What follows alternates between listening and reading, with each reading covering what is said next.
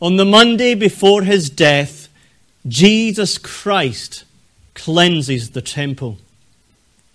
This is the second time he cleanses the temple, because in his first year of ministry, he also cleansed the temple. And this is recorded in John chapter 2. The key to interpreting the second cleansing of the temple is, of course, in the context. It's on Monday. And what happened before on this same day? Jesus Christ cursed the fig tree. And then he goes into the temple.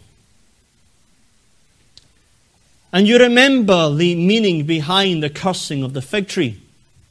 It's a prophetic parable against Israel.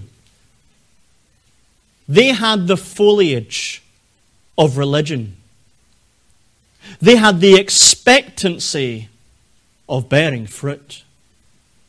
But when Christ comes and expects, there's only externalism, formalism, hypocrisy, and there is no fruit in Israel. And then immediately we have Christ coming to the temple. And the temple cleansing is expressing this truth in a more vivid way. Israel's religion is external, formal, hypocritical. And therefore he purifies this barren Israel. And so with this context in mind, we will consider the cleansing of the temple under three headings. 1, the purifying of the temple. 2, the purpose of the temple. And 3, the response to the temple cleansing. So first of all, the purifying of the temple. And here we can see the narrative, the meaning, and the lesson of the purifying. First of all then, the narrative. In chapter 15, Jesus Christ comes to Jerusalem and enters the temple. Remember, it's the time of Passover. It's a week of celebration and festivities. Tens and tens of thousands from all over the Roman world are descending upon Israel and going up to Zion to worship the Lord and remember the Lord's redemptions. And the center of this festivity is the temple. And the temple is separated by several courts. The outer court, which is the largest court, is named the court of the Gentiles. This was around 500 by 325 yards. And then there was another court called the court of the women. In this court, the women were permitted, but no further. Then you have the court of Israel. And only men who are Jews are permitted in that court. And the final court was the priestly court, where only priests were able to enter. And then, of course, in the middle is the temple itself. All commentators are agreed when Jesus Christ comes to the temple here, he is in the midst of the court of the Gentiles. But what does he see as he comes to this temple? It says here, in verse 15, he saw them that sold and bought. People were selling and people were buying animals, oil, and wine. They were purchasing these goods so they could worship God. They were purchasing these goods so they can offer sacrifices to God. Imagine you lived in Italy or Greece or maybe further away, and you're now traveling long distances on foot, on donkey, on boat. You're not going to take animals with you. And so you would come to Jerusalem and you would purchase what you need in order to worship God. Secondly, it says he saw the tables of the money changers. At the temple, every year you had to pay your temple tax. And in Exodus 30, verse 13, it says, "This they shall give every one that passeth among them that are numbered half a shekel after the shekel of the sanctuary." So you couldn't give money from any other currency. It had to be the money of the shekel of the sanctuary. And so you live in foreign land, your currency is Egyptian coin, Greek coin, Roman coin, whatever have you. And they would come to the temple and they would exchange their money for the shekel of the temple. And they would pay their temple tax, but also, because it's in the temple, you're not allowed to buy your animals with Roman, Greek coin. You could only pay with the shekel of the sanctuary. And so they were exchanging money. And then in verse 16, he sees something else. He speaks of man should carry any vessel through the temple. Carry vessel means carrying merchandise. The temple is, of course, very large. But in the temple courts, there are gates on every side. And if you're working business or you're traveling with your merchandise, it's a pretty long journey to enter the city, now go all the way around the temple and go to whatever destination. And these men of business, these merchandise people, they would take a shortcut. They would use one of the temple gates, cut right through the temple, and it makes it easier and quicker to go to your destination. So Christ sees this all. It's a marketplace. It's busy. And what does he do? It says here, he cast out those who sold and bought. It's a very strong word. It means to expel, to drive them out. It is like he grabbed them and threw them out the temple. Notice he did not just cast the sellers out. People get this wrong. The problem was not with the selling, it was with the selling and buying.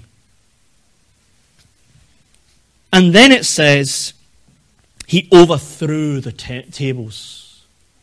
Imagine the scene. Someone sitting, there's a table. On one side is the Roman coin, the Egyptian coin, the Greek coin, the what have you coin. People are coming and there's shekels of the sanctuary. And Christ comes and he flips the tables over. And then in verse 16, it says he does not permit them, he forbade them.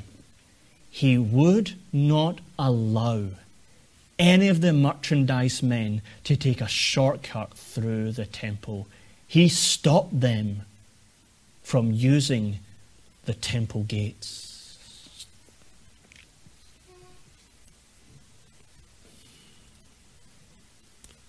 Secondly, the meaning.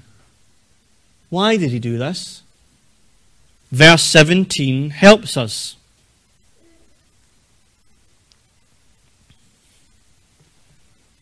And he taught, saying unto them, Is it not written, My house shall be called of all nations the house of prayer, but ye have made it a den of thieves. So this is why he did what he did. And Jesus Christ is going to the Old Testament scriptures. And he's quoting two passages of Holy Scripture. The first one, My house shall be called of all nations the house of prayer.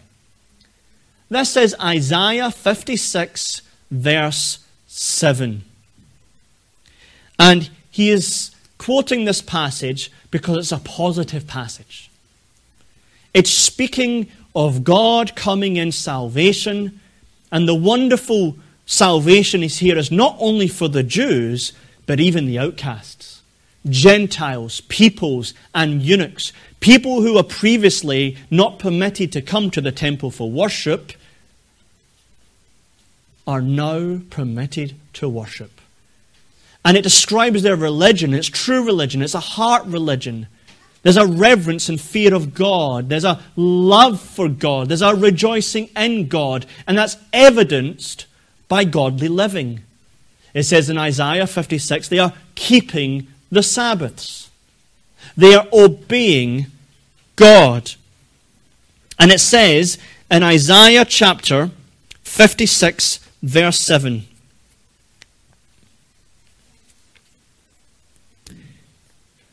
Even then will I bring to my holy mountain to make them joyful in my house of prayer. Their burnt offerings, their sacrifices shall be accepted upon mine altar, for mine house shall be called a house of prayer for all people. So this is the kind of worship God accepts. But then he quotes Jeremiah 7, verse 11, and it's negative. And in Jeremiah chapter 7, everything here is externalism and hypocrisy.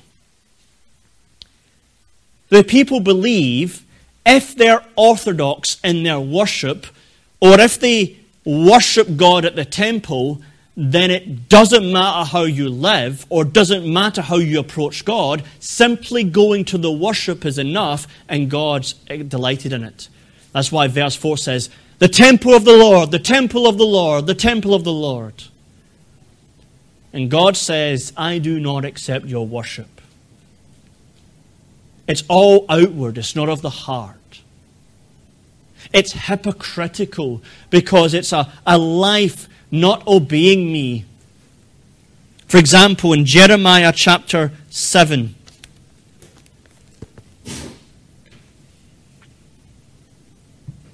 in verse 10 to 12. And come and stand before me in this house which is called by my name, and we say, we are delivered to do all these abominations. Is this house which is called by my name a den of robbers in your eyes?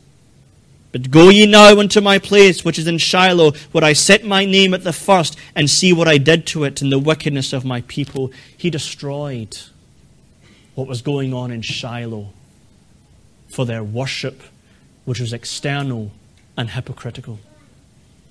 Now, putting the two scriptures together, why did Christ cast them out, overthrow the tables, and forbid the merchandise men from taking a shortcut? The temple is the house of God. It's a place of worship. It's a place where God is to be revered, loved, and obeyed. It's a place where true worship from the heart, all of life, is expressed in the house of God. But the Jews were not doing this. Because their hearts were not right with God, they did not fear or revere or love or rejoice in God. They turned the holy place into a common place. Instead of being holy, you could just change your money there like an ordinary market. Instead of being a holy dwelling place, you can buy and sell like it's the marketplace. And you know what, in fact? If you want to take a shortcut, well, just use the temple. Could it also be there was extortion and corruption, den of thieves? There's a debate about this. Some people saying this is simply a metaphor. And others say, no, it's actually, there was extortionate rates to the buying and selling and the shekels and so on. We don't really know. Maybe it was, maybe it wasn't. But they were doing things in the holy house of God which God did not command, and the people's hypocrisy and externalism was being revealed, and therefore it dishonored God, and it made the holy place a common place, and Christ, with anger and zeal, throws the buyers and sellers out, flips over the tables, and forbids anyone from taking shortcuts through the temple. And we learn a lesson from this. And the lesson is very clear. External worship is not enough. If you said to the Jews, what's the temple all about? Holiness and presence and sacrifice and worship. But it was only external. Their hearts did not know God. Their souls did not fear and love God. It was only external. And God rejects their worship. And we've already come across this before in Mark chapter 7, verse 6, where Christ is speaking to the Pharisees, and he quotes Isaiah, and he says, you honor God with your lips, but your hearts are far from him. 1 Samuel chapter 16, verse 7, the Lord saith unto Samuel, look not on his countenance or on the height of his stature, because I have refused him. For the Lord seeth not as man seeth, for man looketh on the outward appearance, but the Lord looketh on the heart. That's what God wants. Heart religion. Heart worship. And so you can be someone standing, believing and singing the Psalms, the Bible's the Word of God, etc., etc., etc. You can look like that. Externally, be the most reverent man or woman. But God doesn't look at the outside. God looks on the heart. Is your heart worshipping him? Is your heart adoring him? Is your heart fearing him? Is your heart praying? Is your heart singing psalms? Is your heart hearing the word of God? Is your heart hearing God's preaching? And if our worship is external only, God says he is angry in Christ. And just as Christ would cast and overthrow and forbid, he does not accept our worship. But secondly, hypocrisy. Hypocrisy. Hypocrisy is having two masks. Mask number one for the Jews is that this is the temple of the Lord, the temple of the Lord, the temple of the Lord. They would never allow a Gentile to move past the Gentile court. It's the temple of the Lord. You talk to them about worship and sacrifices, and they would give you all the right answers. But here's the second mask. They lived their lives contrary to what they said they believed. The holy temple of the Lord, and treated it as common as anything. And God in Jesus Christ says hypocritical worship is not accepted. How you live your life affects how God accepts your worship or not. You can come here and you can outwardly worship, and you go home and your life is not consistent with the gospel, and you live a disobedient life, God does not accept. For example, in Amos chapter 5:21, Israel worship the Lord at the temple, offer sacrifices, but they do not show justice and mercy to other people. They don't show justice and mercy to the poor. And therefore God says, I hate, I despise your feast days. I will not smell in your solemn assemblies. Though ye offer me burnt offerings and your meat offerings, I will not accept them, neither will I regard the peace offerings of your fat beasts. Take thou away from me the noise of thy songs, for I will not hear the melody of thy viols. Don't care about your praise. I'm not listening yet. You're treating people like dirt. You're extorting people. You're taking advantage of people. You're not loving your neighbor. You're hating your neighbor. And therefore, I do not accept your worship. Or when Christ met the Pharisees and he quotes Hosea 6:6, where the Pharisees are very orthodox in many ways, but they don't show mercy to people. And Christ says, quoting Hosea 6:6, for I desired mercy and not sacrifice. So imagine you're worshiping God. When you go home, you're the opposite of merciful to people, to your family, to your husband, to your wife, to your children, to your bosses, to your work colleagues, to your neighbor, to what have you. God says, I desire mercy and not sacrifice, and I do not accept your worship. You're a hypocrite. And so this teaches us externalism, formalism, and hypocrisy is not accepted by God.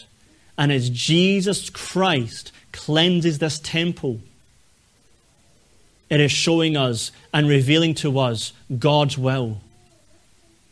Christ does not accept these things. He accepts worship that from the heart is by faith, that fears the living God, that loves the living God, worships God as He has commanded, and lives a life that corresponds to that faith. Is this me? Is this you? We're not speaking of perfectionism here. We're speaking of reality and sincerity and truth. Is your worship only external, formal, hypocritical? God does not accept. But when your worship is from the heart, with a renewed heart by the Holy Spirit, faith in God, faith in Jesus Christ, a reverence for the holy place of God, a love for Him and His will, and a life that is seeking to consistently obey and please God. That's acceptable worship in the eyes of God. But secondly, the purpose of the temple. We could apply this in so many ways. We could apply this with the regular principle of worship. Whatsoever is not commanded is forbidden. And that would be right and proper. But as last year I had multiple sermons on the regular principle, and when I preached John chapter 2, cleansing of the temple, that was my main theme. I'm not going to emphasize that today. We could emphasize that the church is to be a house of prayer. And I've spoken often about the church being a house of prayer. So we're not going to emphasize that either. But I do hope we see it here. A house of prayer. What should characterize First RP? Prayer. What should characterize every true believer in worship? Prayer. What should characterize every Christian congregation? Prayer. When people visit and they spend time in our congregation, the one thing they should notice, this is a people who pray. The worship service has plenty of prayer. They have prayer meetings with people attending for true prayer. When I go to their Bible studies or their women's breakfasts or their study groups or their fellowships or when people are just together, they pray and they pray often. May that be true of our congregation. But I want to here emphasize the heart of the matter. My house. And in Matthew it says, my Father's house. House is the place of dwelling, abiding, and living. Presence. God's presence in the church. House of prayer. Yes, the act. Yes, the worship act. But what is the heart of it? A soul that knows, adores, and worships God. And so what I want to hear is take Jesus Christ's positive teaching of what the temple should be, my Father's house, a house of prayer. It's a place where God dwells in His presence and the believer's soul adores the living God. True worship is when a believer is aware of the triune God's presence in worship. and therefore their soul is filled with reverence, love, and joy for God. How can we have this true worship?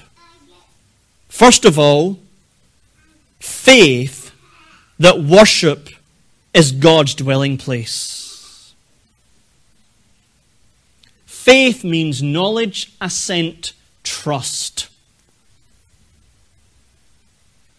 Here we have the temple. Here we have my house. Presence of God is the meaning. When God built the tabernacle, the Shekinah glory, which represented his presence, dwelled in the tabernacle to say, I am with my people. When God built himself a house under Solomon, 1 Kings chapter 8, the Shekinah glory again dwelt in the tabernacle and says, I am with my people. And in Leviticus chapter 10 verse 3, the purpose of worship at the temple, he says, I will draw nigh unto thee. And this presence of God, this temple, this house, is fulfilled in Jesus Christ. Because Hebrews chapter 8 and 9 tells us that these things were types and pictures of the heavenly places. Christ. Because the presence of God cannot be known with God immediately. Because we're sinners, and he's holy, and he's infinitely incomprehensible and above us. But Christ is that temple. John 1:14, we know those sweet words. He is the eternal Word, the eternal Logos made flesh. And that word made, he tabernacled. Sorry, it became the next one. He tabernacled among us. He's the tabernacle of God. Because God's presence and dwelling place is in Jesus Christ. But Christ did something else. He built himself a house.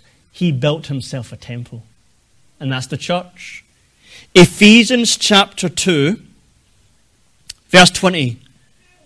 Built upon the foundation of the apostles and prophets, Jesus Christ himself being the chief cornerstone, in whom all the building fitly framed together groweth unto a holy temple in the Lord, in whom ye are also builded together for an habitation, a dwelling place of God through the Spirit. See what Paul's teaching there? Christ died and he purchased the church. He is the chief cornerstone. It's built upon him. He's given apostles and prophets to teach and preach the gospel. And when you repent of your sins and believe in Christ, you are a habitation of God. Isn't that wonderful? This is Trinitarian. You have God in his awesomeness and transcendence and infinity majesty.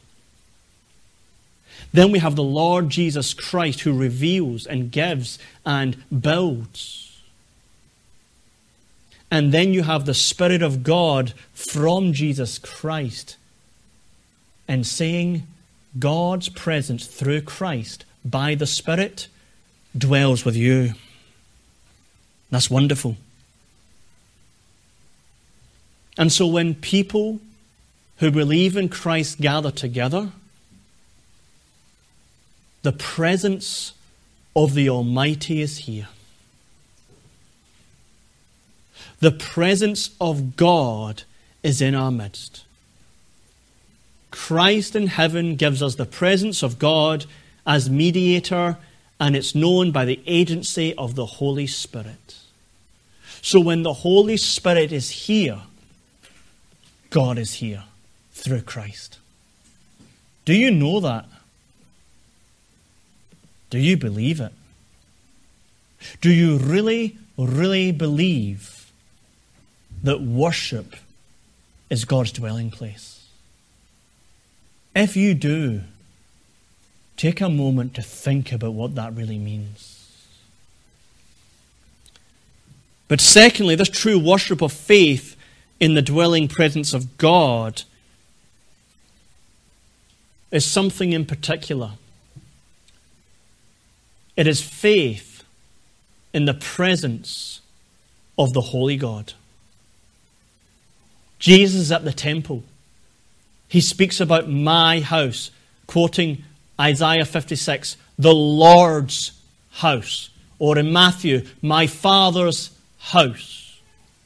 When you read your Bible from Genesis to Revelation and you think of temple, house, worship, there's one word used more than any other word.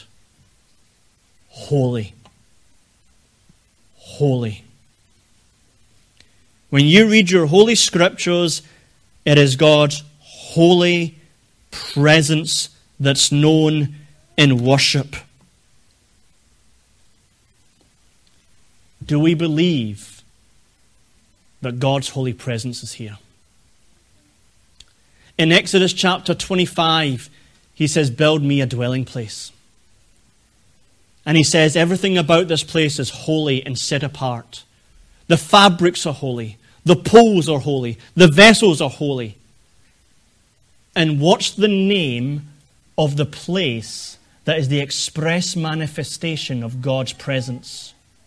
The Holy of Holies. The problem with these Jews in verses 15 and 16 is that though they might confess with their lips, this is the holy temple, they do not have the faith to be truly aware that God in His holiness is present at the temple. And we must cultivate the positive. The Father's house, Jehovah's house, the house of the New Testament church is where the holy God is present. What does it mean God is holy? The key word is separation. He is separate from all creatureliness, separate from all earthliness, separated from anything common, separated from any sin, uncleanness, or defilement. But there's a positive aspect. He's separate to or unto Himself. He's separate unto moral excellency. He's separate unto transcendent majesty.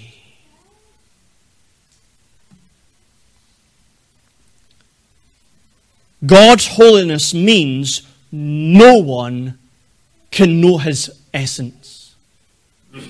In 1 Timothy chapter 6, verse 16, He dwells in light, purity, brilliance, holiness, unapproachable. God's holiness means anything created or sinful will be obliterated in the immediate presence of His holiness. In Exodus 33, Moses wants to see the very face, the very essence, the very glory of God. And it says, thou canst not see my face, for there shall no man see me and live.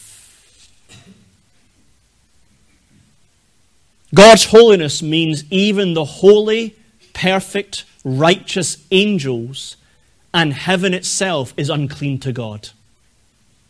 Job 15:15. Behold, He putteth no trust in His saints, His holy ones. Yea, the heavens are not clean in His sight.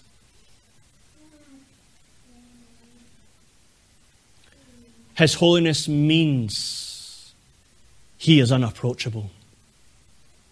How then can we approach and know and worship this holy God? Jesus Christ alone. I know this is a truth we speak about often, but know that outside of Jesus Christ, you can never know God.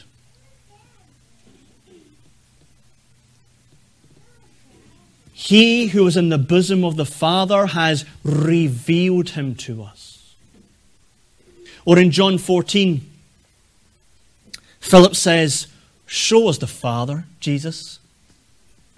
And he says, the Father has been with you all along. And Philip doesn't know how to answer. How's the Father been with me all along? If you have seen me, you have seen the Father. Or Colossians 1:15, Jesus Christ is the image of the invisible God.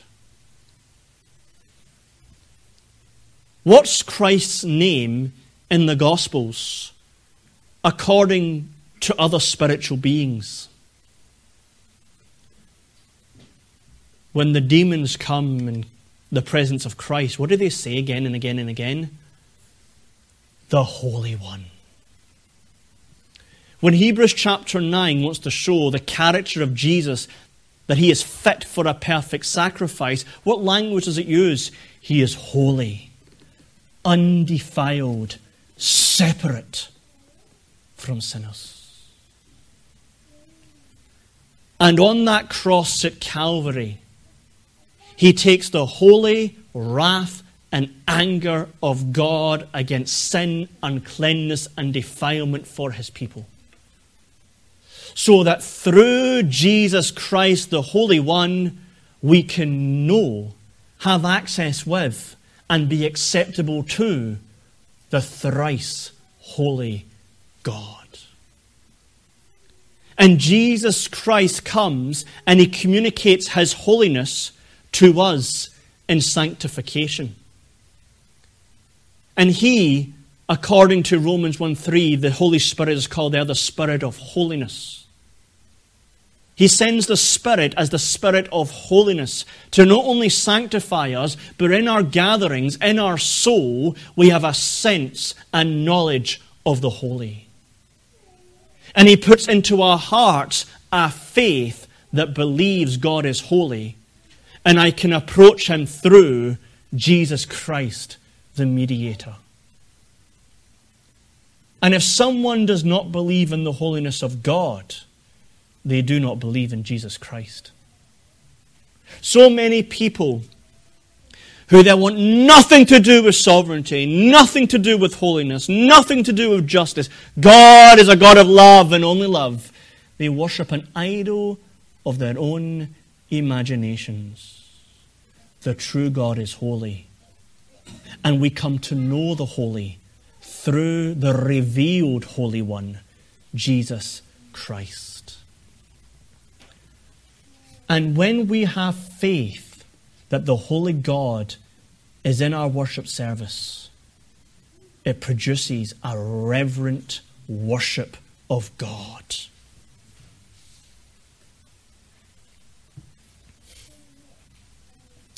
Psalm 89 verse 7.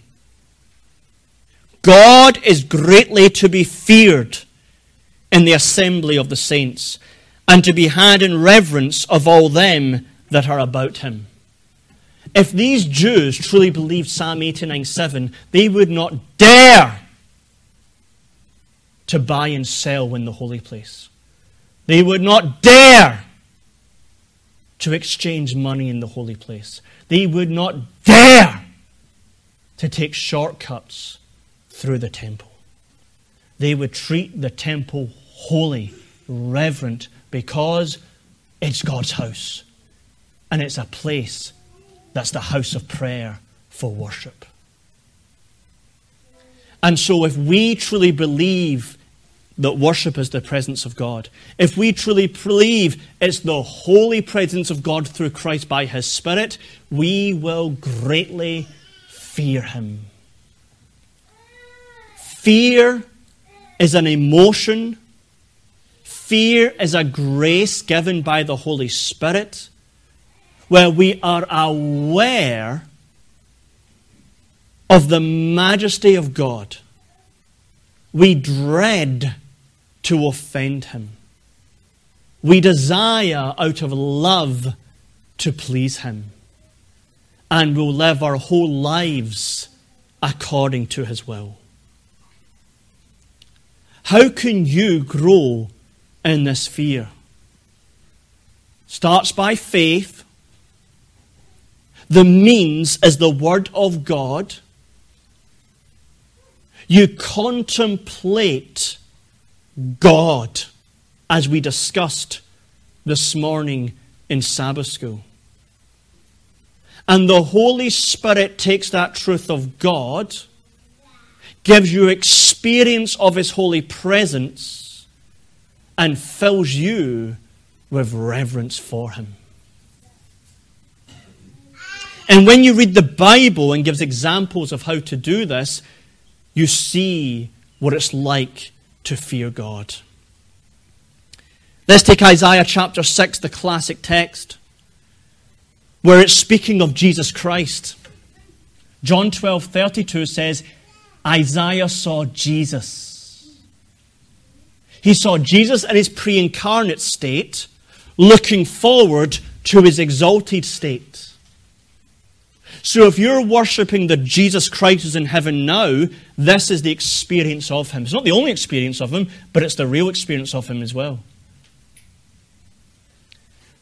He says that Jehovah was high and lifted up. He is a king in His temple. And He is so holy, the seraphims have to cover their eyes and chant, Holy, holy, holy is the Lord of hosts. And Isaiah is so filled with the purity and the light of Jesus Christ, he's in the dust. Woe is me, for I am undone. I am a man of unclean lips, and I dwell in the midst of an unclean people. Same experience of Peter in Luke chapter 5.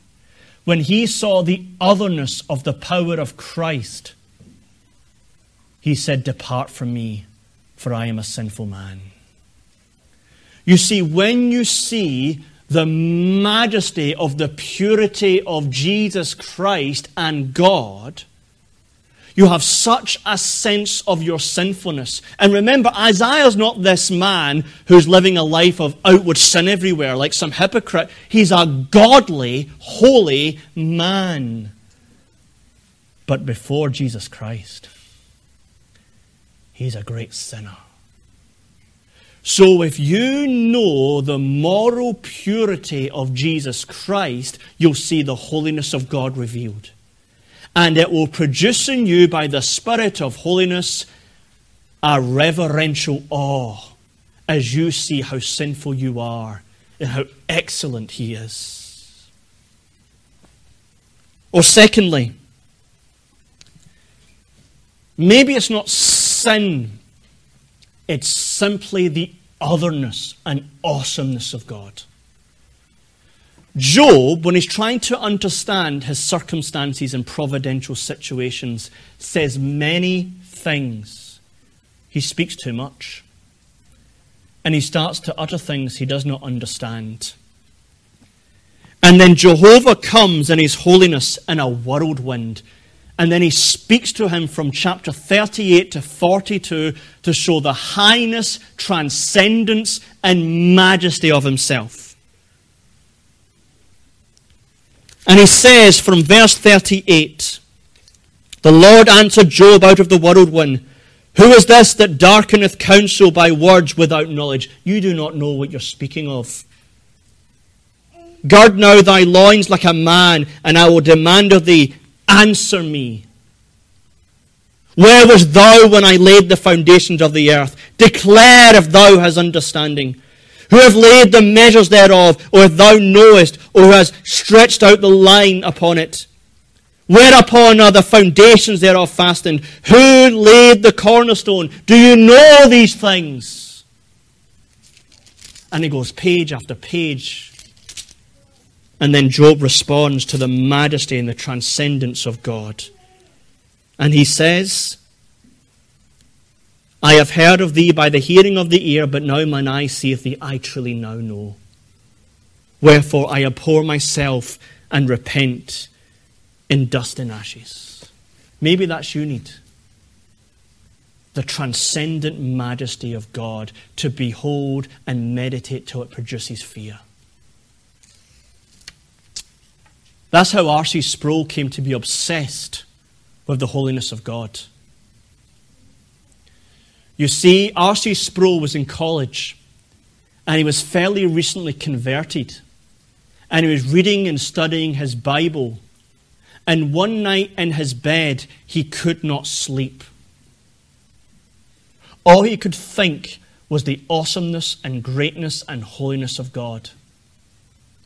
And he got out of his college room and he says, I was compelled. A force was taking over me and telling me I must be on my own. And he went to the college chapel, shut the door, and spent all night in the chapel. And he said, I uttered not a word. I was so aware of the holiness of God. And from that day, experiencing God's holy presence, he says he studied and meditated and contemplated and taught the holiness of his God. Maybe that's what you need. You need to know the otherness and the separateness and the transcendent majesty of God so that you can say, I fear him. Or maybe you need to look to the cross. Where will you find the beauty and holiness of God? It's the cross. In Psalm 22, my God, why hast thou forsaken me? Verse 3, thou art holy. God's holiness is his beauty. Don't you hate someone who's so inconsistent and hypocritical? Can't you stand someone like a judge who has the appearance of regality and changes his mind on a whim? God is so holy that he will punish sin on the cross. Stephen Charnock, how can we know the true beauty of holiness? He says, not all the vials of judgment that have or shall be poured out upon the wicked world, nor the naming furnace of a sinner's conscience, not the irreversible sentence pronounced against the rebellious demons, nor the groans of the damned creatures give such a demonstration of God's hatred of sin as the wrath of God let loose upon his Son. Never did divine holiness appear more beautiful and lovely than at the time our Saviour's countenance was most marred in the midst of his dying groans.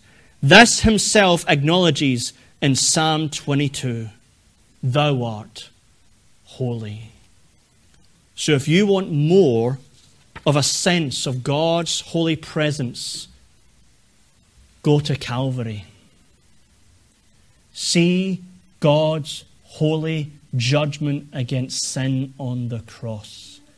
And that will produce the beauty, loveliness of God's holiness to your soul. And always remember, he's doing it for you to save you. So now, when you come to worship by faith, you know my house, Jehovah's house, my Father's house is a house of prayer.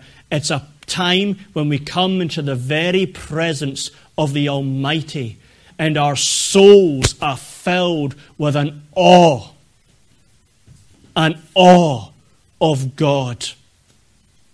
It is revealed through Jesus Christ as mediator, and it is experienced by us due to the work of the Spirit of holiness revealing to us. And our worship will be sincere, honest, and God-glorifying. But very briefly, just to finish, how do people respond to Christ cleansing the temple? The chief priests and the scribes hate Christ. They fear him because the people hear his doctrine. That's what true worship does. True worship exposes the hypocrite. True worship exposes the externalist, the formalist, the dead orthodoxy. And they want him dead. But they won't do it in the midst of the people. As we know, they'll wait for a time when Judas, in the nighttime, will betray his Lord, and they will get him in the garden. But notice, true worship exposes dead orthodoxy. Let us be men, women, and children who do not dishonor God, but we know this is his house. This is a house of prayer. And in our hearts, we enjoy and worship God sincerely, and we live lives consistently with this worship of God. And if we do so, it is acceptable. Remember Hebrews 12:28. Let us worship him acceptably with godly fear, for our God is a consuming fire. Let us pray.